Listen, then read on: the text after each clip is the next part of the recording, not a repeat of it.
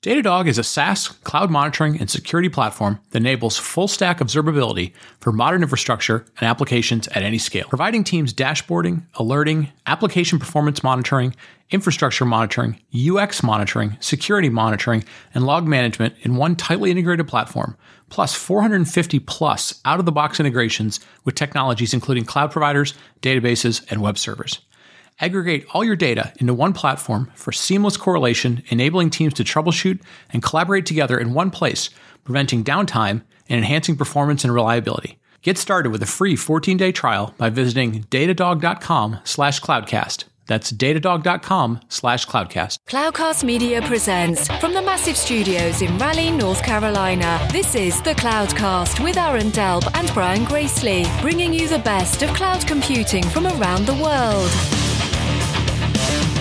Good morning, good evening, wherever you are, and welcome back to the Cloudcast. We are coming to you live from the massive Cloudcast studios here in Raleigh, North Carolina, middle of August 2022. Hope everybody is doing well. We continue to move on through the year. We're getting close to the end of summer. Days are starting to get just a little bit shorter, but anyways, hope everybody's doing well. For anybody who has been asking or sort of paying attention, Aaron is doing much better. He's over his COVID and some of the other secondary effects that he had from COVID. But stay safe out there, everybody. The stuff is still floating around. It still will catch up to you. We've had a few folks, friends and family, who have gotten it as well. So we're not completely through the woods, but stay safe, get vaccinated, do all the things you can to keep yourself safe, because I know a lot of folks are planning to try and attend events here in the fall. Hopefully we get a chance to see a lot of people.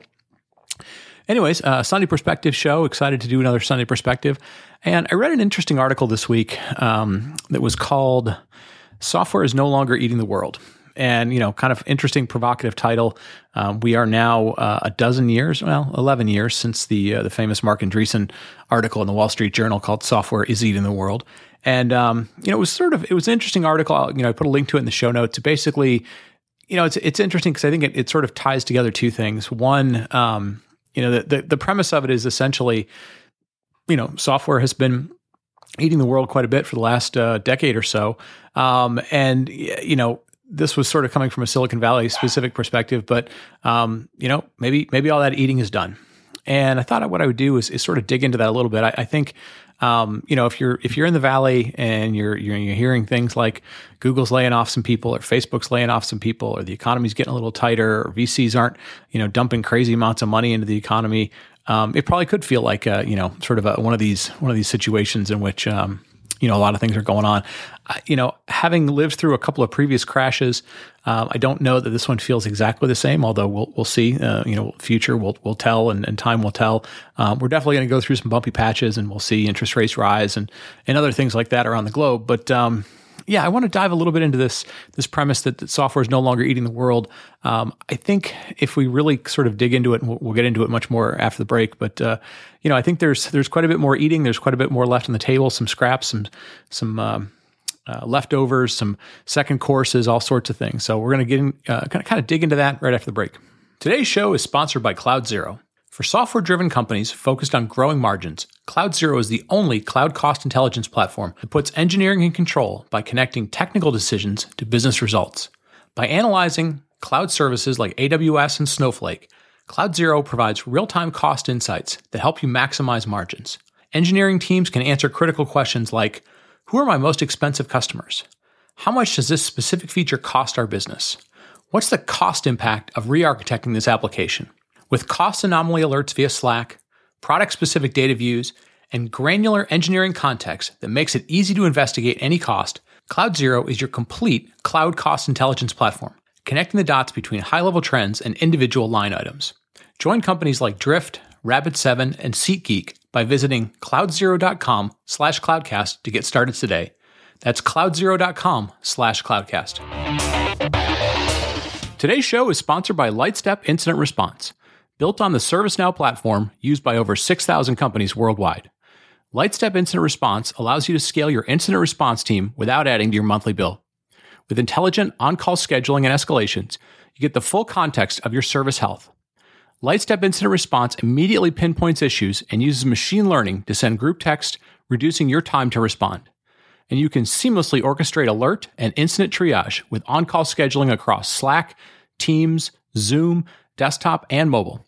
So get started today with a free 30-day trial of Lightstep Incident Response by visiting lightstep.com/cloudcast. That's lightstep.com/cloudcast, and get a free t-shirt after your first alert or incident. And we're back. And as I mentioned at the top of the show, there's an interesting article. It's a link to it in the show notes called "Software is No Longer Eating the World." And I thought I would do is sort of dig into this in a couple of different ways. First, how did software go about eating the world? What drove this phenomenon over the last 11 years or so forth? And then, kind of, are we seeing a resurgence of, the incumbents, the ones who had been disrupted, kind of making a second run at, leveraging many of the same approaches that disrupted them previously, kind of turning the table. So I want to kind of dig into that as well. But first, let's talk a little bit about how software did end up eating the world or became this sort of phenomenon. I think it really boils down to a couple of things. First and foremost, we had a decade of projects that spun out of the big cloud companies, whether it was Google or Twitter or LinkedIn or a whole lot of other companies. We saw just tons and tons of companies spin out or open source projects that spun out. And, so many of those founders were ex-Google, ex-Twitter, ex-Facebook, all these sort of big companies. And, a lot of VC funding poured into that. A lot of, foundation work, the CNCF, all those sort of things, really came out of this. So, we saw a huge amount of interesting innovation that was locked up within the cloud providers kind of be exposed to the rest of the world. And, in some cases, these became cloud services that you could easily consume, a Kafka or a Kubernetes or something like that. In other cases, they were, trying to disrupt, things like IT and other stuff. The second thing that happened was obviously, and we've used this joke before, every mobile app, every startup that was out there was basically trying to replicate through software, through mobile phone, through social networks, through various things, the gig economy, trying to replicate the things that your mom used to do for you. So whether that was, ride sharing, giving you a ride somewhere, having your groceries delivered, making your meals, walking your dog, being able to hire out for somebody to go pick up your laundry, whatever those things were, we had a huge explosion of those types of things happening. And then obviously we had a decade plus of, sort of growth economy, right? Low interest rates, lots and lots of VC funding, some crazy VC funding, lots of acquisitions happening. So, we've had a very, very explosive period of time. And the other thing that happened was, we've had this explosion through things like social media and, the power of computing in your pocket, that a lot of business models, because of the internet, because of, some various things happening, a lot of those things sort of coming together, we saw, just a massive, massive disruption of business models, right? We saw, the taxi industry and we saw the media industry and we've seen, electric cars and all sorts of stuff that were very software centric, tons and tons of financial services applications that are trying to disrupt the big banks, whether it's Venmo or Cash App or, 100 others that are out there. And we've seen this in all sorts of industries. Now, some industries are more protected or more entrenched in certain things, pharmaceuticals, maybe it hasn't been as disrupted as much, or oil and gas maybe hasn't been disrupted as much. But, we've seen a lot of huge industries, really kind of get disrupted. Now, you could make the argument that, it's been a decade of a lot of things, software at the center of disrupting those business models. But I think we're at a stage now where if I think about, are we really, at the end of software is eating the world? I almost feel like there's a flipping that's happening. Yes, there's a huge stage of we've lived through the last decade, and software has done a lot to disrupt business models, to create new business models, to connect people in ways that they never could before, to expose data like we never had before. A lot of transparency has happened.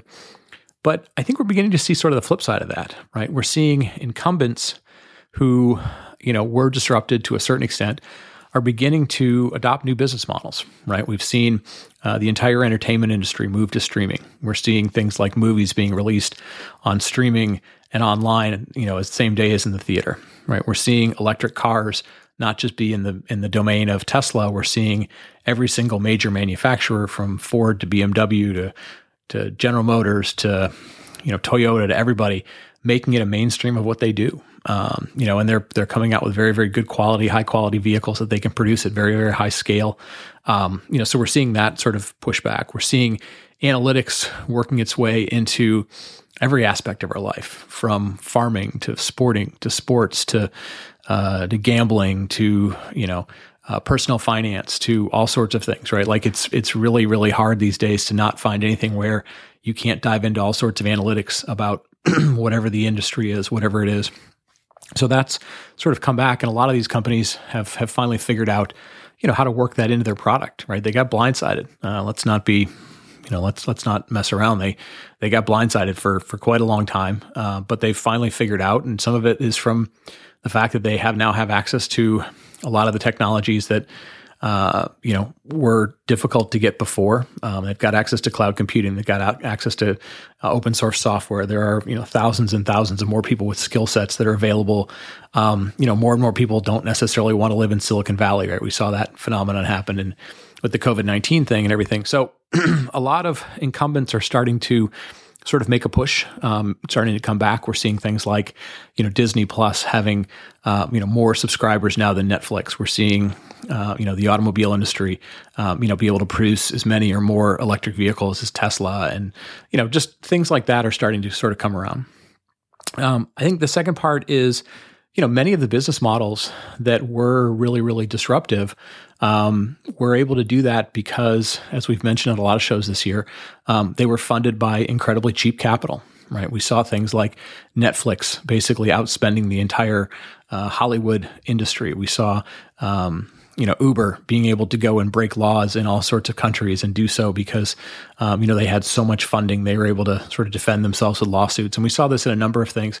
And we're beginning to see some of those business models break down, right? We've seen Uber have tremendously difficult times and hence not be able to offer cheap rides like they used to and be able to take market share like they used to. We're seeing Netflix struggling and having to now move to an ads model. And we're seeing this in, a number of areas where the disruptive model that was able to gain market share because they had access to so much cheap capital, didn't turn a profit.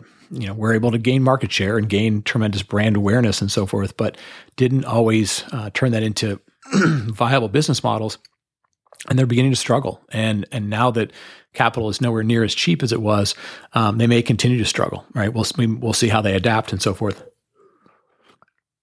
Now, the other thing we're starting to see is, we saw the rise of huge monopolies around advertising with Facebook and Google. We saw huge monopolies around, social media or retail or whatever.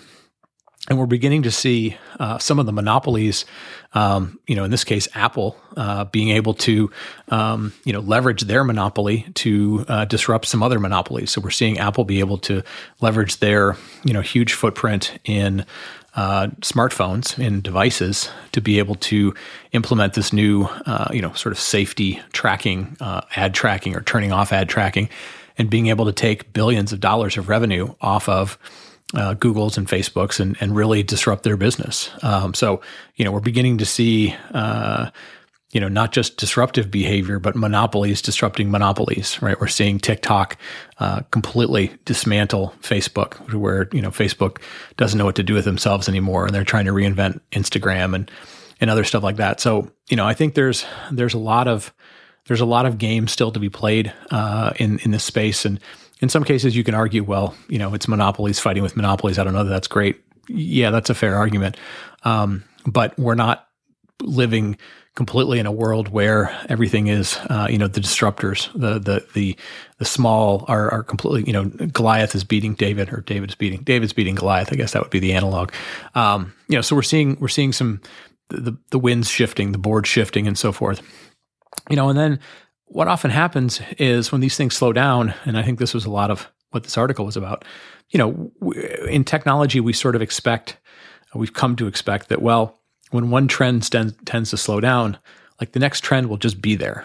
And, we just sort of expect that somebody somewhere is going to invent the next trend. And, I think we're now in a situation in which a lot of people are wondering what is going to be the next trend. Obviously, has been a lot of buzz. There was a lot of buzz around Web3 and crypto and metaverse and decentralized applications, decentralized ways of having identity and cash, and funding and sort of value floating around. And those things are sort of going through a trough of disillusionment right now. Now we'll see if they pan out. We'll see if they turn out to be scams. We'll see if they turn out to be only viable when, it's nothing but hype and a lot of surplus funding and government funding pumped into the system for the last 2 years and super cheap capital and so forth. But, Web3 is struggling.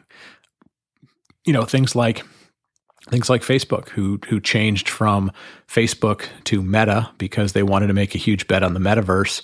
And they talked about, well, this is going to be a $10 billion investment and it's going to take multiple years.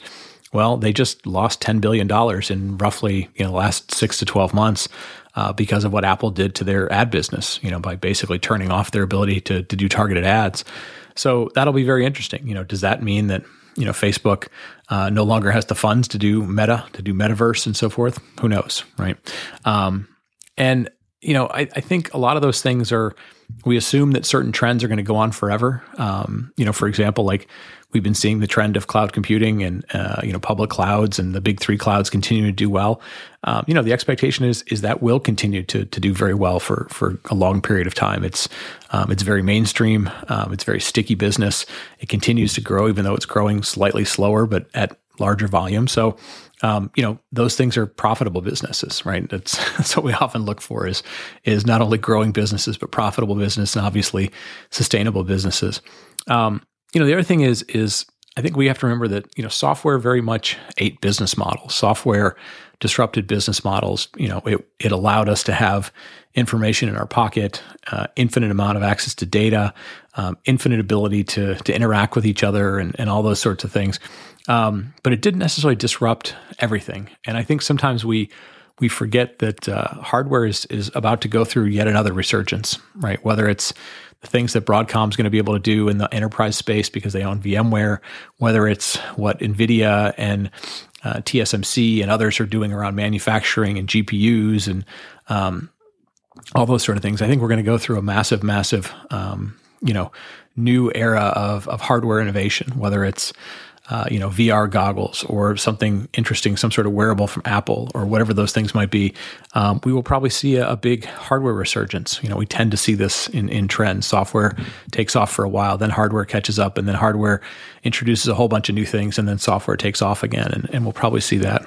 So, I think the last thing I'll sort of wrap up on, and this is sort of a short one, but, everybody sort of wants to know what's next. And Web3 was sort of promised to be what's next. I think we figured out, at least in the early days of Web3, that Web3 is nowhere near as inclusive a technology, as stable a technology as Web2 has proven to be.